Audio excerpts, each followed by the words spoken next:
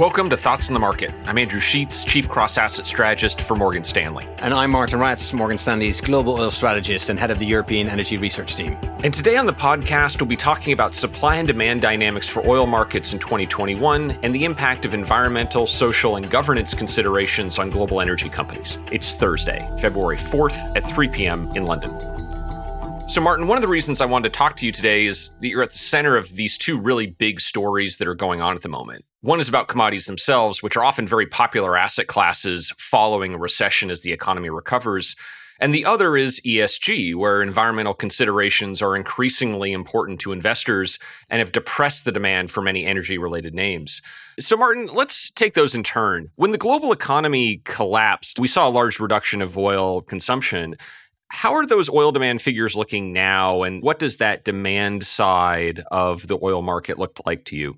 Yeah, thanks, Andrew. Long story short, we think that we're running somewhere between 5, maybe 6 million barrels a day in terms of total oil demand below pre-coronavirus levels. And to put that in context, normally oil demand is running in the order of 100 million barrels a day or so. Now, 5, 6 million barrels a day of shortfall is actually in a historical context enormous. But there is a really interesting OECD versus non-OECD story to be told. Non-OECD oil demand is already back to pre-coronavirus levels and pretty much as high as it's ever been. It's really in the OECD where the demand shortfall is the greatest. But that is really where you would expect vaccination to ultimately solve this problem, bring back mobility and therefore bring back oil demand. So the good news on the oil demand story could be that oil demand is pretty robust in some of these more traditional kind of emerging market economies, the non-OECD economies, and it's weaker in the developed markets in the OECD, but that is where we think vaccine progress could be most optimistic. I think that's correct. Look, on a sort of, 10-year view, there is a whole different story to be told about the outlook for oil demand. From a more cyclical perspective, it seems to me that the experience of the non-OECD is indicating very clearly that coronavirus will probably not have a structural impact on oil demand on the time frame of the next several years. Vaccinations kick in the OECD. It's very likely to us that also their oil demand comes back. And Martin, so on the supply side, one thing that was also making people very worried about oil was that, look, as soon as the oil price would rise, you had a number of producers with very low costs, countries like Russia or Saudi Arabia or the U.S. shale production community that would just step in and pump more oil if the price went up. So why don't you think that will be a powerful enough force to just kind of depress oil prices further and prevent future rises? Yeah, look, there are clearly two sets of countries in the context of this question. There's OPEC, or I should really say OPEC Plus, because these days Russia coordinates its oil policy very closely together with OPEC countries. So for all intents and purposes, Russia acts as an OPEC country. And then there are non-OPEC countries, and there the country that can add the greatest amount of supply the quickest is the United States with its tremendous shale reserves. We often tend to talk about US shale as being short cycle, as in it can respond quicker. And that's true, but it can respond quicker than traditional oil projects. But over the next 12, 18 months, US shale will almost inevitably show declines over the next 6 to 9 months at least. So there's an element of time in there. On the other side of the equation, the countries in OPEC Plus, well, they are coordinating their policy very closely, and they're showing a relatively strong degree of cohesion over the last couple of quarters. And there's a clear intention amongst that group to keep the oil market balanced, to work off inventories, which means keep the market in somewhat undersupply, presumably in pursuit of higher prices. So both in shale, things don't happen, overnight either. And then OPEC, together with Russia, showing quite a bit of constraint. And yeah, those factors continue to support the oil market. So, Martin, that brings me to the second thing I wanted to ask you about, which was the environmental angle to the sector. There's obviously another side to that story, which is that type of rising oil consumption is potentially a major environmental problem against the backdrop of ongoing global warming.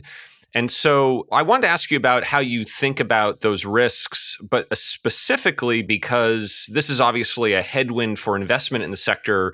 And yet this is also a sector that itself is going through something of an environmental transformation. And so let's kind of dig into that. And how do you see the pros and cons of that story playing out? Yeah, this is a huge issue for investors. And there are really two ways to look at it. You can look at the absolute impact on the environment. And it's true that if you produce oil and gas, that's associated with emissions. And clearly that is problematic.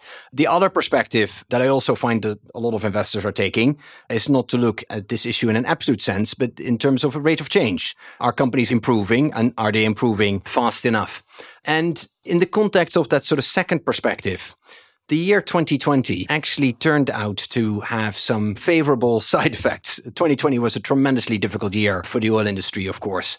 But 2020 also drove home the vulnerability of the environment in a broader sense. A number of energy transition themes really accelerated during the course of last year. There is no debate anymore over the direction in which this should go. And that is towards new energies, decarbonization, and renewables. In fact, all oil majors that we cover here in Europe no longer have any growth aspirations in terms of oil and gas production. In fact, most of them are targeting or preparing for oil production to start falling pretty fast in the second half of the decade. So in that sense, 2020 has resolved a tremendous amount of sort of strategic uncertainty. And if that captures the imagination of investors, which I think it will, I think that could relatively quickly put the sector in a different light. Well, I do think it's just a fascinating instance of how, markets respond to incentives, because, the real story of 2020 was enormous gains for stocks that seem to have a good environmental story. That was one of the best performing sectors of 2020 and almost kind of independent of what was going on with coronavirus. And so you too, right, I think in your sector have this kind of irony where the most optimistic investment case is often around trying to revalue the business or appreciate the value that some of these businesses can have in that kind of green transition. Do you think that's a kind of a fair way to frame it and think about it? Yes, I think that's a very fair way of framing it. Look, oil majors don't exist in isolation. They exist in a context, the context of the wider society, the people that they employ, the governments that they have to interact with, the customers that they sell their product to.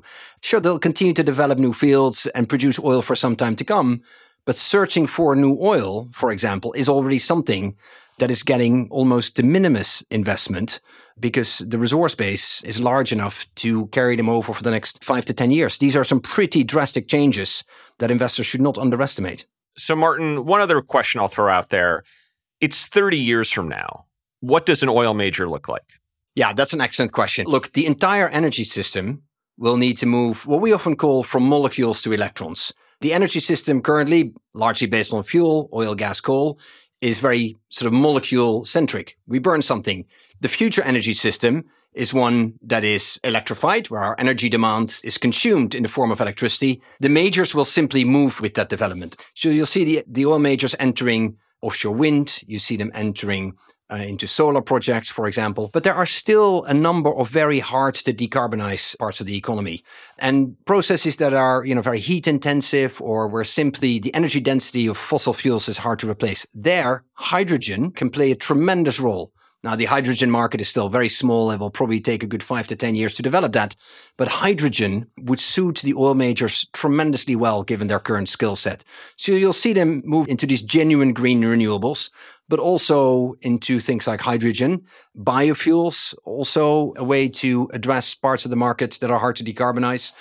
So there'll be a mix of different energy outputs that they'll move into over the next couple of decades. And Martin, just finally, what's your thinking on the sector? What's your current recommendation to investors? For the first time in about 3 years, we have an attractive rating again. We think that the pace of change in the oil majors is very positive in terms of responding to the energy transition, and they have much to work with. But at the same time, that happens in an environment where oil prices are looking up. So an improving commodity market, rapidly greening businesses with valuations that, at least in a historical context, we're looking at and we're finding quite compelling. So yeah, for the first time in about 3 years, we recently upgraded the sector view again. Martin, thanks for taking the time to talk. Great speaking with you, Andrew.